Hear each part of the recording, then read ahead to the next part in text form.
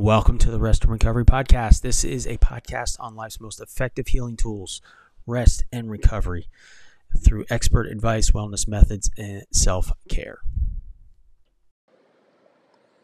Hello, everyone. Thank you for listening. And before we jump into this next episode, I wanted to share with you the release of my first and of many courses, and this is a free one, and it's based on sleep. As you know, this whole podcast is rooted in my own historical challenges with sleep and decided to learn more about it. And I've put together the beginnings of a number of things that will be coming out this year and in the future.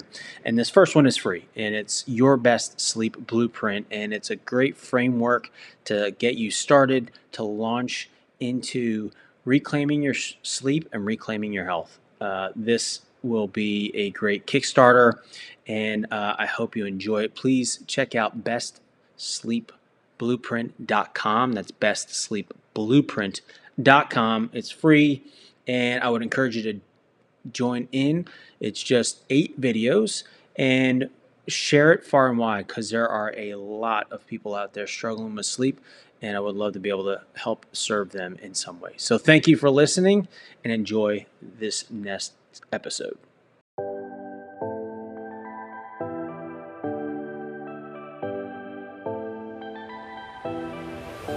All right, well, welcome to another episode of the Rest and Recovery Podcast. With me is Dr. Mindy Pelz.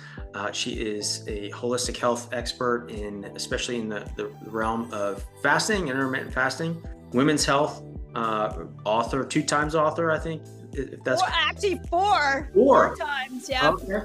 Congratulations, yeah. That's awesome. Thank you. I guess your most recent book is Eat Like a Girl. Is that correct? Called Fast Like a Girl. Fast Like a Girl. I apologize. Yeah, no worries. I had written that down wrong, but excited that, as we were talking offline, a couple of acquaintances and friends in common in the health and biohacking space, and I've seen you around for a while, and really interested to get into intermittent fasting and the benefits that seem to be growing more and more as we learn how to understand it, but also how to do it well. And then the impacts on men and women is a little different, and how to go about that is really different. Yeah. But how'd you get into this? I mean, doctor, you've been in the health space for a minute. What's your background and how you came to this conclusion with maybe specifically on intermittent fasting, that evolution? Yeah. So I've been involved in obsessed, maybe is a good way to say it, with the human body and health since I was young. When I was 16 years old, I was trying different health strategies on myself. And when I was in college, I was a competitive tennis player, and I got my undergraduate degree in exercise physiology and nutrition, and went out into the world, thought I wanted to be like a personal trainer and help people become fit, and found that I had a passion for holistic health in general. So I went off to chiropractic school and came out of that, launched a very big practice, family practice here in Silicon Valley. And the first 10 years of my practice, it was really impressive how you could do straight structural work on people. You could adjust them. You could do muscle work on them. You could give them rehab exercises and they would get well. Right. But about 10 years into my practice, something changed. They stopped healing as quickly. And so I started to lean into my nutritional roots a little more to see exactly why people were not getting this same healing effect that they got 10 years prior. And what I found is about that time, we were seeing the introduction of glyphosate into our food system. We had, more processed foods. We were pretty much at that point about 20 years into the low fat movement that became high chemical foods for people. Yeah. And I just got really clear that we needed to start to make better food changes. And at that time, there was a lot of discussion about wheat belly had just come out. And there was a lot of discussion about the new type of wheat that was being grown. And so people were looking at food, but I really started to discover the science of fasting in a deep way. Dr. Osumi had just won a Nobel Prize in medicine and physiology for a term called autophagy, which really is the body's ability to heal itself without food. And so I became obsessed with the science of fasting, and I applied it to my patients. I applied it to myself. I took it to social media. And what I saw within a very short period of time is that there literally is never been such a good tool for healing and health and metabolic health, like fasting. And so my obsession has just grown since then. Okay.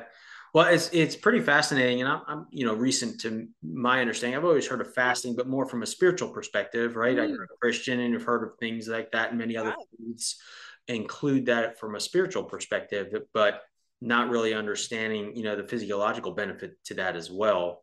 But I didn't realize that autophagy was kind of a more recent discovery, I guess you could say, or understanding. Yeah, so autophagy, 2015, Dr. Osumi won the Nobel Prize in Medicine and Physiology. So that it was less than 10 years, right? That we've known of this concept. He had been studying it for years, but he had finally figured out that when you go without food, the cells will turn within and they will repair themselves. So if we just stay on this concept for a moment, because it's so important, autophagy is like turning on a cellular healing switch. And there are ways we can turn it on. We tap into autophagy when we sleep. We tap into autophagy when we exercise. But really, the greatest way to tap into autophagy is through fasting. Okay. And what the intelligence of the cells does is that it looks around at this inside of the cell and it says, okay, there's no nutrients, there's no food coming into the cell. So we better kick out the things that aren't working in the cell. Let's get rid of the bad parts of the cell. Let's get rid of the viruses. Let's get rid of the bacteria, and let's repair what we can repair. That's amazing. Like, amazing, right? Like if you think about that, like it just does it on its own. Yeah, you don't have to take a supplement. You don't have to do it. Like there is an intelligence in your cells that will figure that out. So, and that's what he got the Nobel Prize for. But here's the crazy thing is that then the pharmaceutical industry tried to come up with a pill that would stimulate autophagy, and they couldn't. So it kind of got buried. This concept of autophagy got buried until the biohacking movement, the health movement, brought it back and said, hey, this is a core principle of fasting and why fasting's working so well. So it's really profound what our body does in the absence of food, but autophagy is one of my favorite concepts to highlight because you can literally grow your body stronger year after year by bringing in this concept of intermittent fasting. You don't have to fast long to get autophagy. So what is the time frame to get to autophagy? Is it simply omission of food? Is it Yeah, let's define that. Yeah, so there's two pieces to autophagy. First is you've got to have your blood sugar either stay the same for an extended period of time or start to decline for a period of time. So basically, you cannot have your blood sugar rise. And the time period, it's debated often, but what I've seen in the research is autophagy gets turned on at 17 hours. And it hits max at 72 hours without your blood sugar rising. Okay. Now, there's another part of this, and this is sort of advanced autophagy lesson here, which is you can't have nutrients come in. So that, remember, you're trying to signal to the cell, hey, we need to repair ourselves. So the only way to signal that is through the glucose not rising and nutrients not being sensed. So this is the same thing if people take supplements in their fasting window. If there's a lot of talk about minerals and aminos, I still think they can be great in the fasting window, but they may pull you out of autophagy because the nutrients will be signaled by the cell and you may not get as much of that repair. Okay. So really to get into straight autophagy, really at best water. That's about straight water. Yeah, you got it. Straight water and go 17 hours and see how you do. Okay. What are some of the expectations that could come along with that other than probably the obvious of like some hunger pangs and like the trigger of like wanting to pick up that burger? Yeah. Well, let's talk about the benefits first. Like when you stimulate autophagy, we have to remember that every cell in our body has a life cycle. So like the eyes, those is a matter of days where the cells are living and then dying. I think the liver, it's a matter of a couple of months. You know, on a cellular level, the whole entire body reboots itself within 7 years, where old cells are sloughed off and new cells are coming on. Okay. So what happens as we age is we start to create what we call senescent cells. And senescent cells are dysfunctional cells, aging cells. Okay. And they live and die quicker, and they accelerate aging the more senescent cells we have. So when we stimulate autophagy, what we're doing is we're getting rid of these aging cells. So what you will notice over time is literally you will age slower. I have been doing fasting almost 10 years now, because I learned about, so let's see, it's 2023. We're coming on 2023. We've got, so a little less than 10 years. Yeah. And I will tell you that my energy is better now at 53 than it was at 43. Wow. And a large part of that is just because of the continual tapping into autophagy to get rid of the old cells. So you'll slow down the aging process. The other thing is that we're seeing a major immune boost. Hello, everyone. I am really excited to introduce my sponsor, BioOptimizers. If you're not familiar with them, they make some of the highest quality grade supplemental products out there. Being honestly my first sponsorship, I didn't want to put anything out there that I didn't try, use, or get behind, and really excited that they've just released their new and improved formula for Magnesium Breakthrough, which is the most powerful magnesium supplement on the market today. And if you know anything about magnesium, it's a critical mineral for our health and is a precursor to quality rest to help produce melatonin.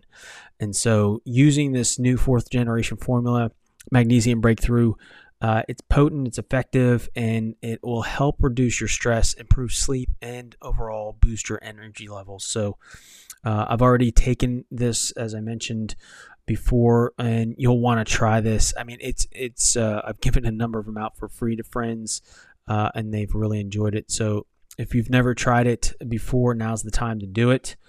You can use the code REST10 at checkout. Again, REST, REST 10 at checkout. In every bottle of magnesium, you'll get 7 unique forms of organic full spectrum magnesium, which can dramatically improve your health. As I mentioned, it can help you sleep longer and deeper, reduce your stress levels, and help you feel calm. And if you give you abundant all-day energy to win at life. And as you know, that's ultimately in line with the vision of this podcast, is to live this one life well through rest and recovery. And nothing is going to help much more than Magnesium Breakthrough. So check it out. Again, REST 10, REST 10. With autophagy, when you stimulate autophagy. Now, this is really cool, and I was screaming about this during COVID, but only the people following me were hearing it. But when a virus comes into a cell that's in a state of autophagy, it shuts down viral replication, and that virus can't replicate itself. Really? Yep. So it's great for the immune system. It's great when you have a cold. It's great for those people that didn't want to get COVID. I got... It's like that old, start a fever, feed a cold kind of. That's right. Which is it? Yeah. It's I would say starve a fever and a cold. Yeah. Especially if it's viral. Okay. Because when COVID hit, I guess it was last fall, so that would have been 21. My husband and I both got COVID for a week. And so I played with the principles. I was like, okay, let me eat one day, and let me fast one day, and let me see how I feel. Mm-hmm. On the day I fasted, the symptoms by the end of the day, the COVID symptoms were completely gone. Wow. On the day I ate, I was eating well, I would actually feel more of the cough, more of the head cloudiness. I actually felt worse. So it's really interesting how we can use it as an immune boosting tool as well. Yeah, and just the concept of what we're talking about, it makes sense when you explain it, but like the idea is very counterintuitive because, you In know, what way? at least to me, well, like you think energy, I need to consume something, Ah, yes, yes, right? And in this case, and even like you would think the cleansing process, I got to put new in to get the old out, like it's right. like pushing it through. But in this case, it's more like you got to give it some time to like think and be like, okay, and then because our bodies are, as I understand it, are designed for life, right? It's this designed to defend ourselves, Yeah. good, bad, or indifferent at times. But anyway, Yeah. So it's such a good point because here's the thing, and this is why so many people are catching on to fasting or doing it more and more, is because it gets easier the more you practice it. I don't know any diet that gets easier the more you do it, especially when people are trying to lose weight. yeah, So, and it's because it works within your primal design. So in Fast Like a Girl, I highlight a hypothesis that isn't talked about enough, and it's called the thrifty gene hypothesis. And the idea was if we go back to the cave person day, in order for us to survive the harsh conditions of going long periods without food, there was a genetic expression that had to emerge. And if you had this gene that allowed you to go a long period without food and actually make something called ketones in the absence of food, you survived those primal days.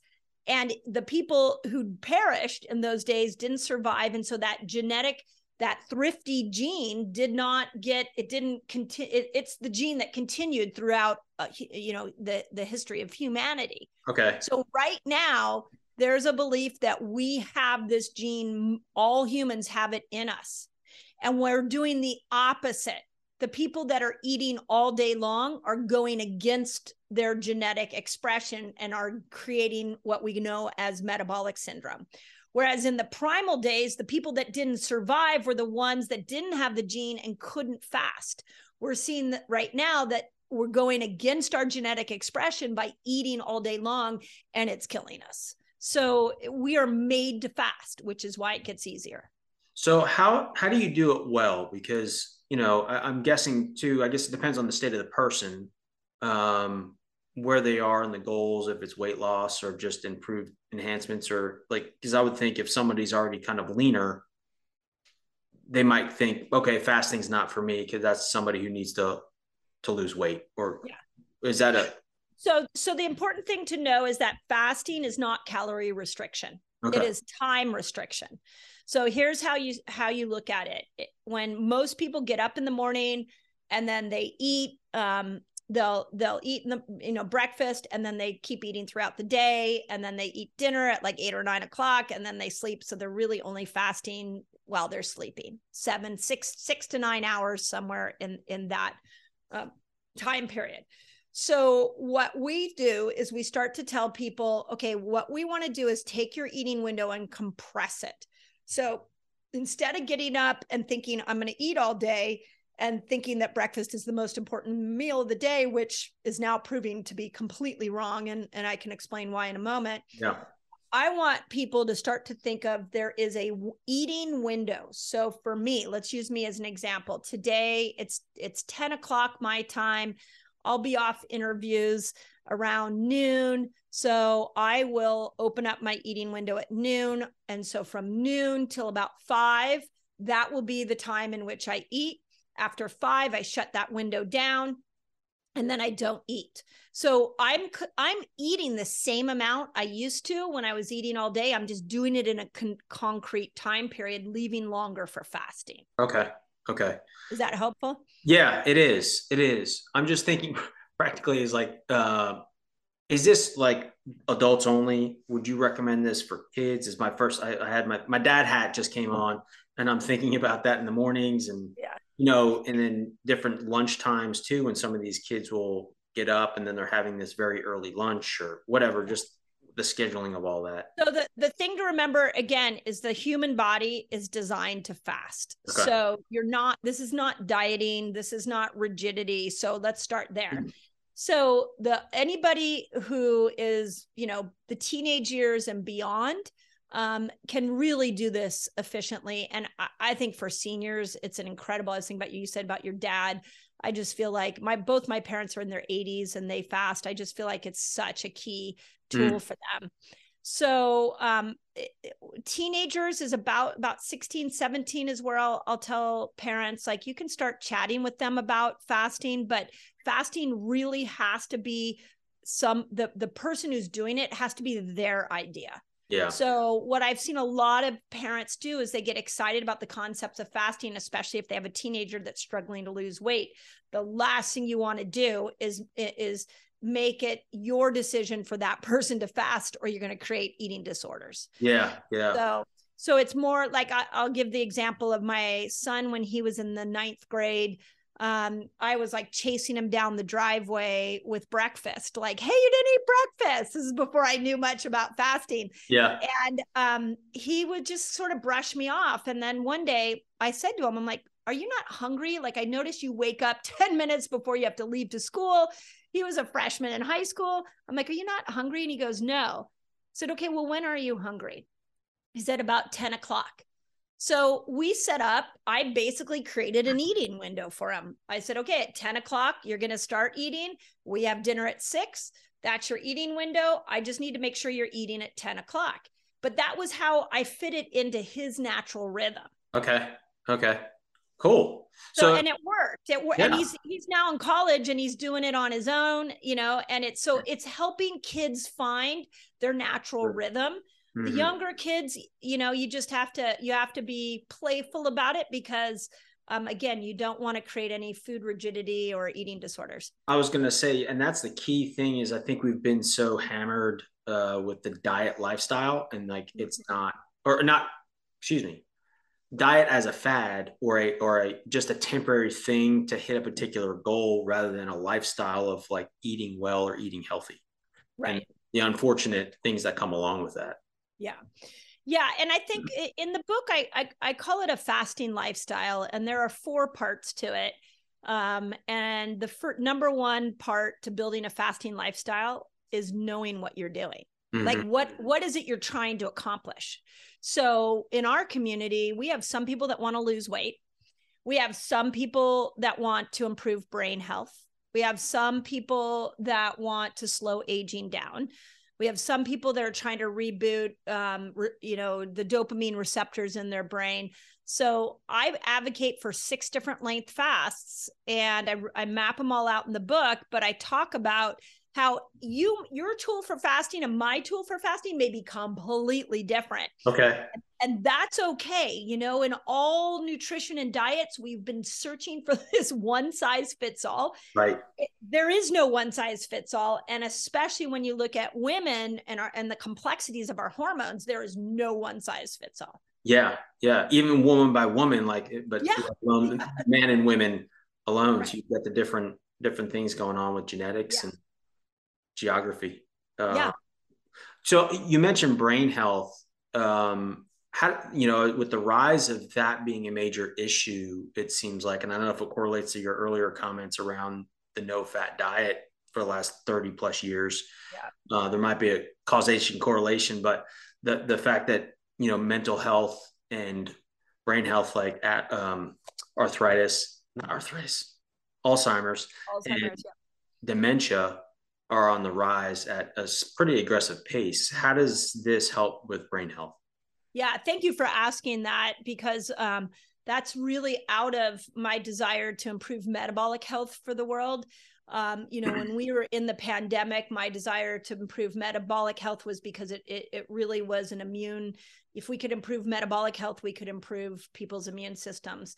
As we come out of the pandemic, the number one topic on everybody's mind is mental health. And to your point about Alzheimer's, women are more affected by Alzheimer's than men.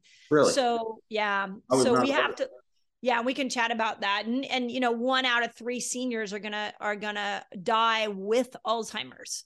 So why is this happening? Yeah. And it's really twofold. First, Alzheimer's is being coined diabetes of the brain. Mm-hmm. So we got to get insulin and glucose under control. I don't know a better tool for getting insulin and glucose under control than fasting. Like, especially when you're dealing with a food addicted world, it's really hard to make food changes, but I can take your food that you love and if I ask you to put it into an 8-hour eating window, leaving 16 hours for fasting, research shows us that you actually won't see elevations to insulin, hemoglobin, A1C, glucose, cholesterol, blood pressure, like all those metabolic markers become not an issue, even though you're eating a poor diet, but you eat it in a short period, leaving longer for fasting. Now your body can heal. So when we look at Alzheimer's, we've got to get people metabolically healthy. That's number one. Second thing is when you fast, you are create something, two things. One we talked about was autophagy, and the second was ketones. So ketones will go up into the brain and they will start to repair the neurons in the brain. Mm-hmm. And these neurons are carrying information back and forth between, we have trillions of neurons.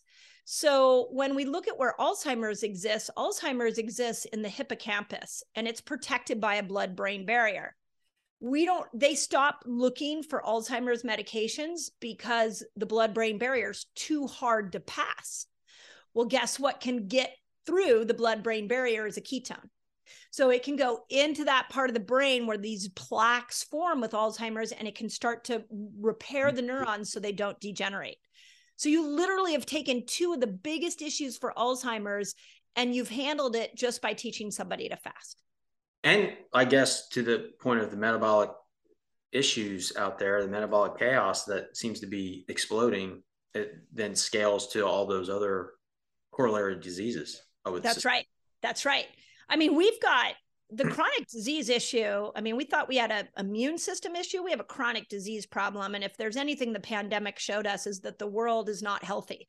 And so we thought it was a viral problem. Yes, the virus was new, but it landed on bodies that were already not healthy. Well, and that was my theory, not to throw out my penny and a half on the whole thing. I don't have any acronyms after my name, but it was like, to me, that exposed the weakest link in any person because the symptoms were so different and the outcomes on what somebody looked like. There were some common denominators clearly with elderly and overweight, but it seemed like the expression, like my wife and I got it, we responded totally different. And to me, it was just, that's my thesis behind it. But to me, it kind of affirms what you're saying is what's going on with the underlying conditions, that it just exposed how severe we've got it globally or nationally. Yeah. When we first went into the pandemic, I've been trying to get the world to prioritize their health for years. That was part of my practice and why I've written so many books. And I thought, oh my God, this is amazing. Finally, people are like inside their house. They're going to have to take care of their health. And yet we had no messaging coming from our leaders of any country really talking about here's what you can do. So the opposite. The opposite. Yeah. Sit and wait until we find a drug for you. And, we have a lot more power than that. Our body has a lot more it can do to heal itself that we're not highlighting. And what I love about fasting is that once you start to see results with it, you can't give the credit to anybody but yourself. Because you're the only one that did it. It wasn't the food. It was literally, it's a way for people to tap into their own healing power. Yeah. That's amazing. Is there a downside? Yeah. So there's no like long-term downsides, but I will tell you some snags people get themselves in. So the first is, remember that when you start to learn to fast, you are speeding up the healing process inside the body. And sometimes healing is uncomfortable. So let's use a fever as an example. All a fever is the body senses there's bacteria or a virus, and it needs to raise its temperature to burn that infection out. but yet it's not very comfortable. So nobody likes a fever, but it's a necessary mechanism to be able to burn out an infection. With fasting, we see some of those same mechanisms show up. So when somebody first learns to fast, sometimes they can get brain fog. Sometimes people get rashes. Some people get constipated. Some people will hold on to weight. These are rare. But that's really, in the book, I talk about how do you course correct through all of that, because that's just showing detox pathways are shut. There's a lot of hacks you can use.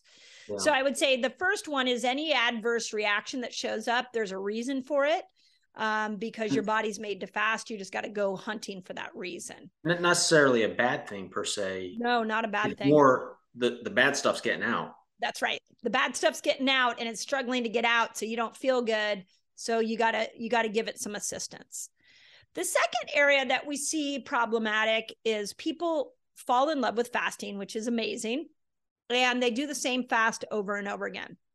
So this is kind of how the birth of my whole YouTube channel, how it launched, was that all the people who had read Jason Fung's book, The Obesity Code. Have you read that book? I haven't. I'm familiar with it, but I haven't read it. Yeah, it's a really great book. And to the listeners who are wanting to know, like, where the birth of fasting for weight loss came from, Jason Fung was really the first one to bring it to us.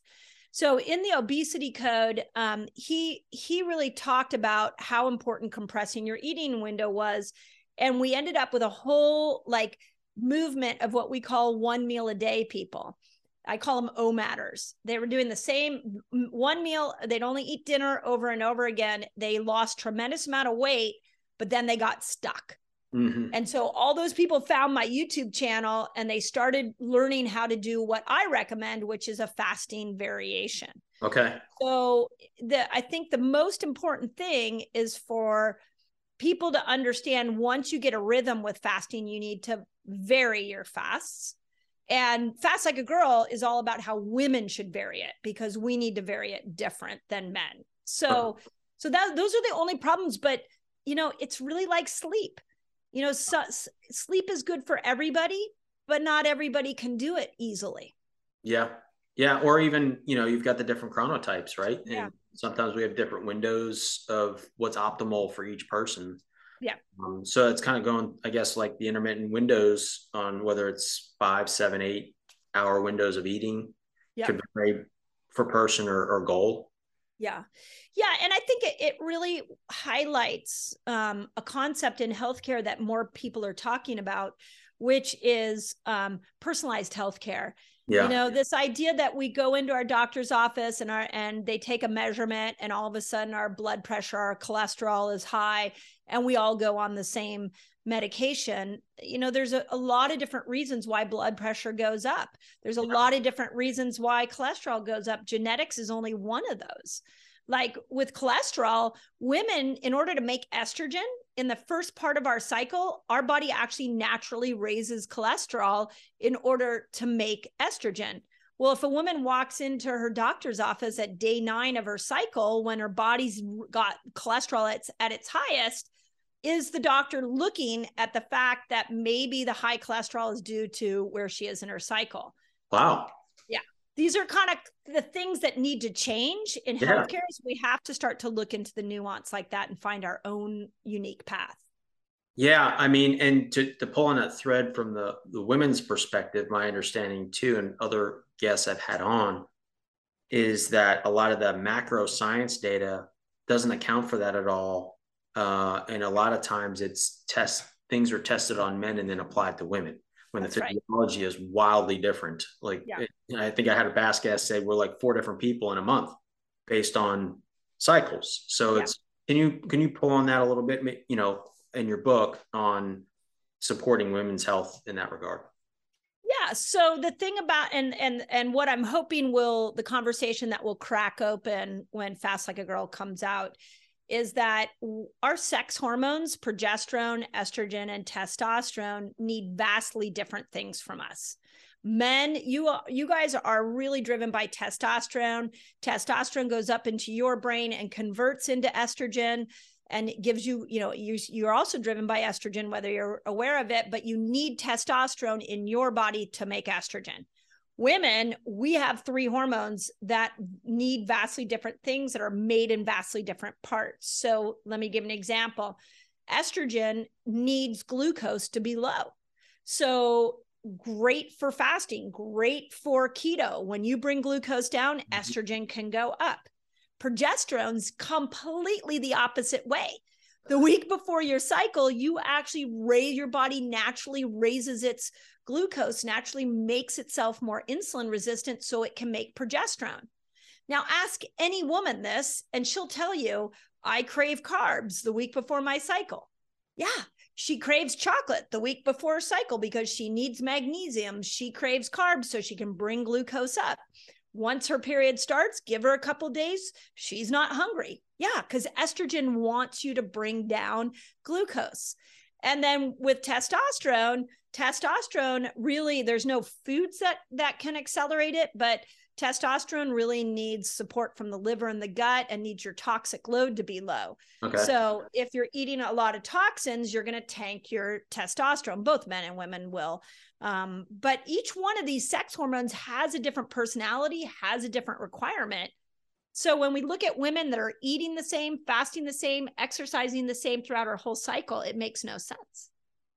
So they almost have to have different menus for each of the weeks, really, based on that, and adapt it so you're maybe not grabbing for the chocolate and grabbing for something else that that's right optimally support rather than which is what the whole book, Hershey bar, but don't do a better chocolate than that. But but that's the whole premise of the book, is showing when to eat and when to fast according to your hormones.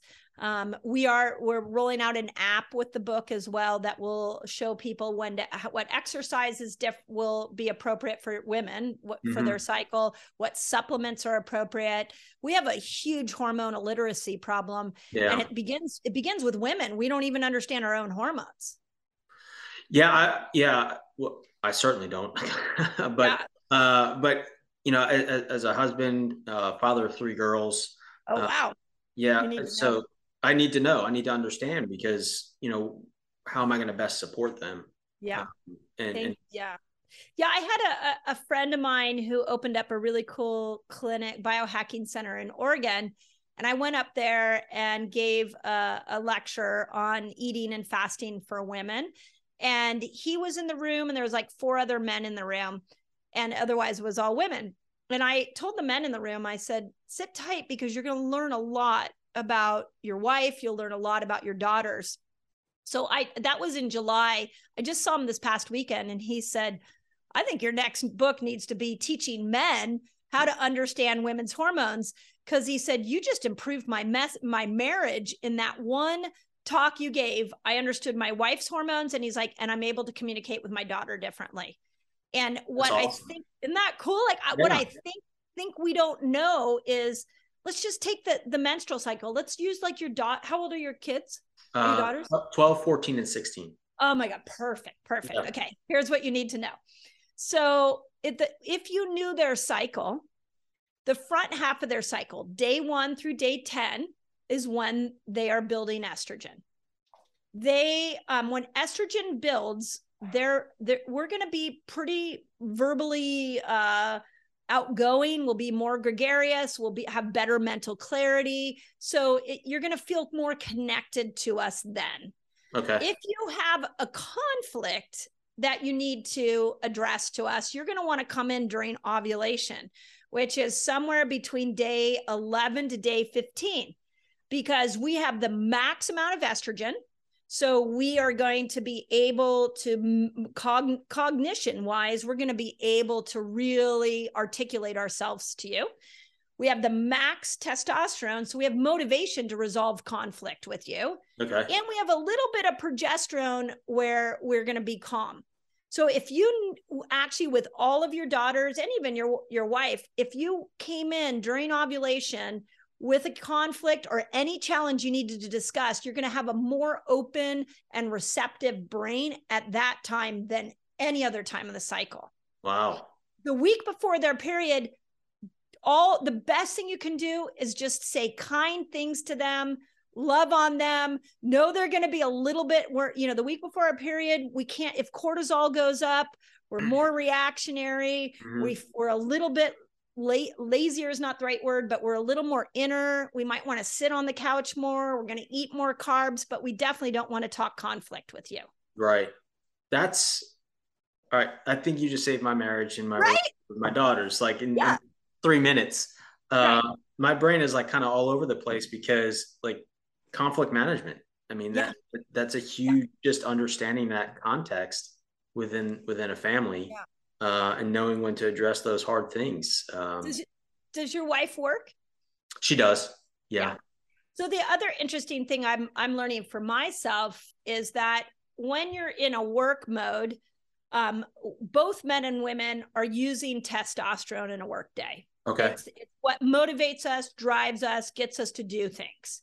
But what happens is at the end of the day, women really, well, both sexes, but especially women, need to balance that testosterone out with estrogen. You would benefit too from just, and I'll explain in a moment, with a little bit of an uptick of estrogen, but I'll explain how that works. So Okay. a woman at the end of the day, in order for her to balance out all that testosterone, she needs to do something that brings her joy. She needs to verbally process, which you've probably already seen this, where she'll come and be like, all these things happened to me during the day. She needs to get on the phone and talk to a friend. She needs to do anything that fills her up with love and joy. You give her anywhere from a half an hour to an hour, and you're going to have a totally different wife. A man at the end of a testosterone driven day, he needs to go and withdraw. He needs to go into a man cave. He maybe needs to go work out. He wants to sit and watch sports. It sounds completely sexist, but this is the way that these hormones drive us. So now let's take a husband and wife that are both working. Yeah. At the end of the day, she wants to chat with you and you want to withdraw. And you're both trying to rebalance the testosterone that you used in that day. So you're both working within your chemical system, but that's where all these arguments start. Yeah. That I mean, that's awesome. That's just amazing to me. Yeah. The design of the two, how different it is, and even understanding that not simple but straightforward, complex situation, to how to better respond. And kind of affirmation, I would think, is like, it's okay that I feel like I need a moment to recharge and like get off to the side for a moment and just be introverted a bit. Conversely, affirming that for women and my wife, for me to understand that she wants to really kind of unload the day, or and communicate.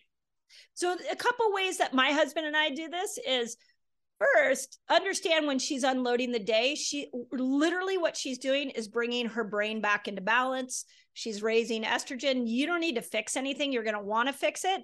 Yeah. But if you just let her just talk, and then you just say, how can I support you? Do you want to go take a bath? Do you need to go for a walk? Like, give her an opportunity to do something that brings her joy, and you're going to have a much happier wife for the rest of the evening and even into the next day.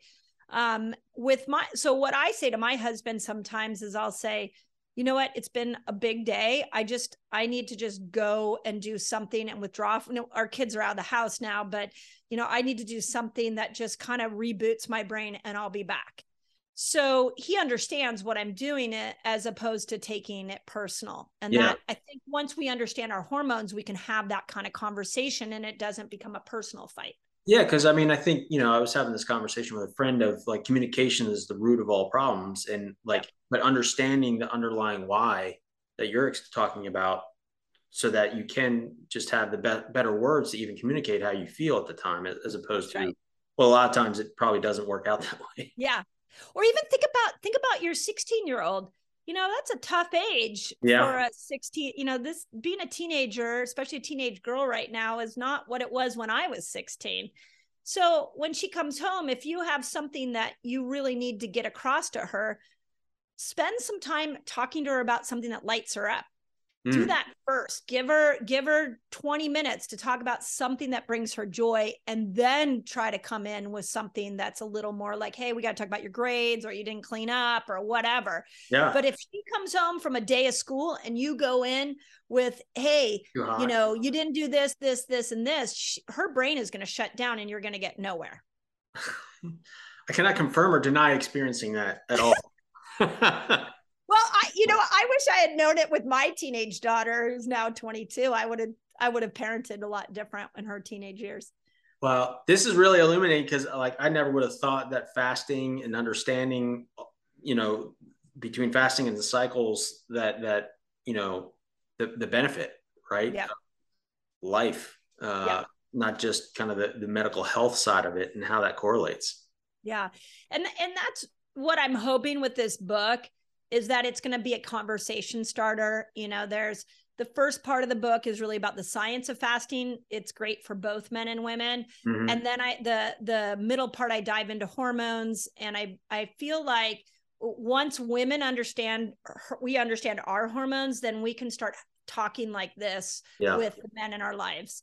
And I also, I laugh because I came up with the name Fast Like a Girl just because I strongly feel like, just like we throw different, we do a lot of things different because of our mechanics. That's why we should fast different. But I really think men will get a lot out of this book too, especially if they're trying to understand their women in their lives. Yeah. And I think, regardless of the domain of engagement, like men and women, we make up half and half roughly of society, and you're going to run into it. So at least being able to empathize, and then who doesn't want to enhance their family life? Right. Exactly. Nobody gets into marriage and having a family to have a miserable time with it. Exactly. Yep. Exactly. So that's huge. And just like, if you think about it, just like we're eating and fasting, if a woman's not doing it in accordance with her hormones, we also are doing that in our day-to-day, in our relationships. Like you're going up against conflict, or connection at perhaps a different, a wrong hormonal time. And so you're going to get a pushback. I had a woman, a flight attendant, came up to me on a plane flight a couple weeks ago. And she said, when she read my other book, The Menopause Reset, she realized that she might have not divorced her husband. Oh, wow. And I was like, yeah, because she understood her hormones. She understood what she was going. She got divorced at 45. She's like, I started to understand what hormonally I was going through. And I wish I could have gone back and explained that to my husband. Yeah. That's profound. That is profound. And it kind of amplifies my thought a second ago of like, it's relationship driven, not just the science of it, like understanding ourselves better. That awareness factor changes the context of a lot of things. Right. Yeah. It's really cool.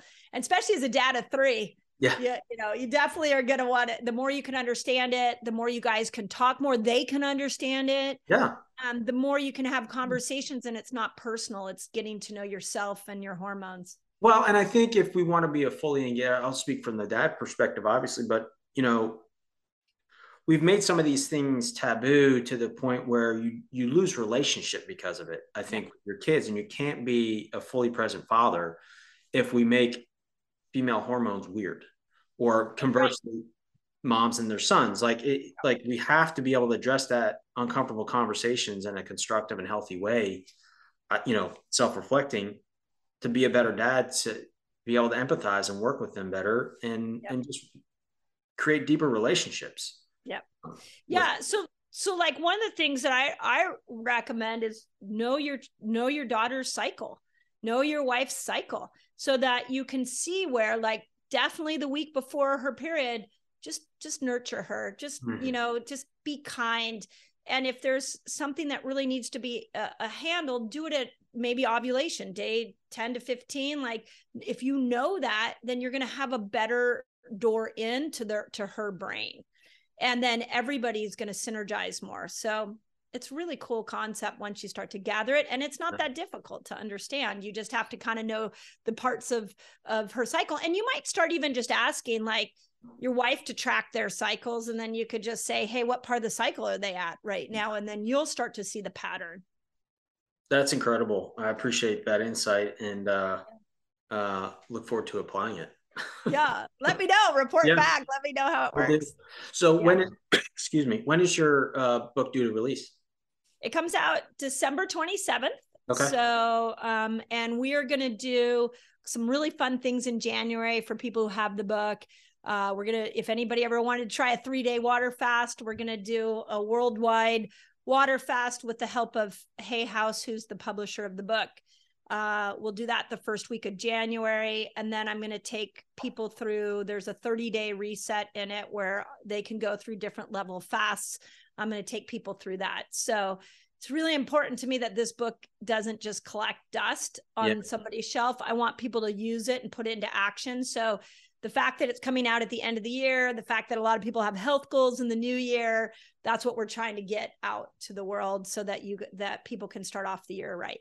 I think it's a huge opportunity for everyone. And the depth of it is, again, it's not just about eating windows. There's so much more Right. to it and the impact it So scales. true. Yeah. Mindy, Yeah. I really appreciate your time. I think I could probably keep talking to you further. We're kind of coming up on the hour, but I usually like to close things out with a few questions, a bit of a hot seat, not or maybe Love it. mildly hot. What are you reading right now? Oh my gosh. Okay. Well, since I'm on hormones, I'm actually reading an old book. It's called Woman, and it's won a Pulitzer Prize, which is AKA it's written really, really well.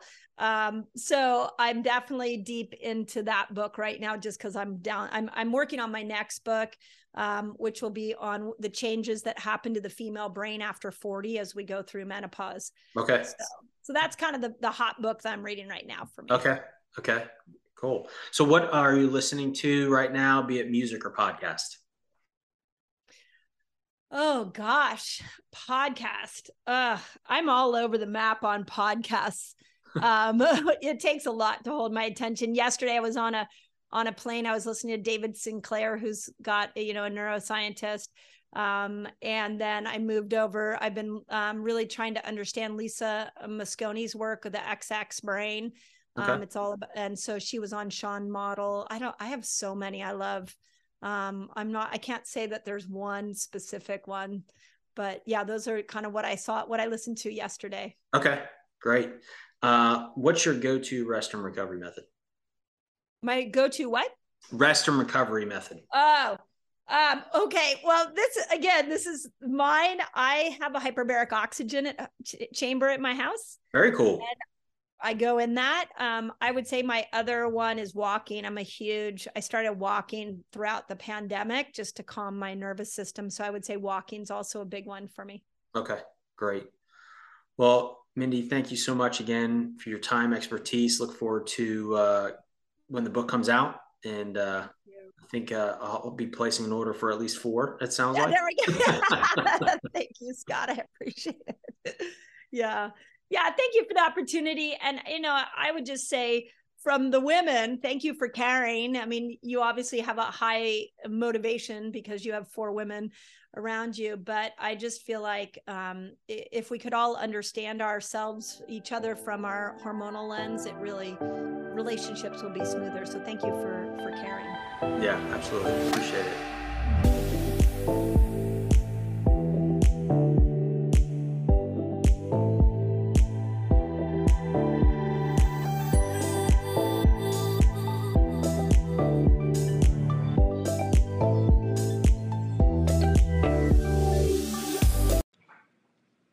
Thank you so much for listening to this episode of the Rest and Recovery Podcast. Please share this information far and wide, rate, review. Would appreciate all of the support, and thank you so much for listening. You can also check out episodes on any of your favorite podcast platforms, such as Spotify and Apple Podcast, or you can check out the website at www.berestedbewell.com. Thanks, and have a great day.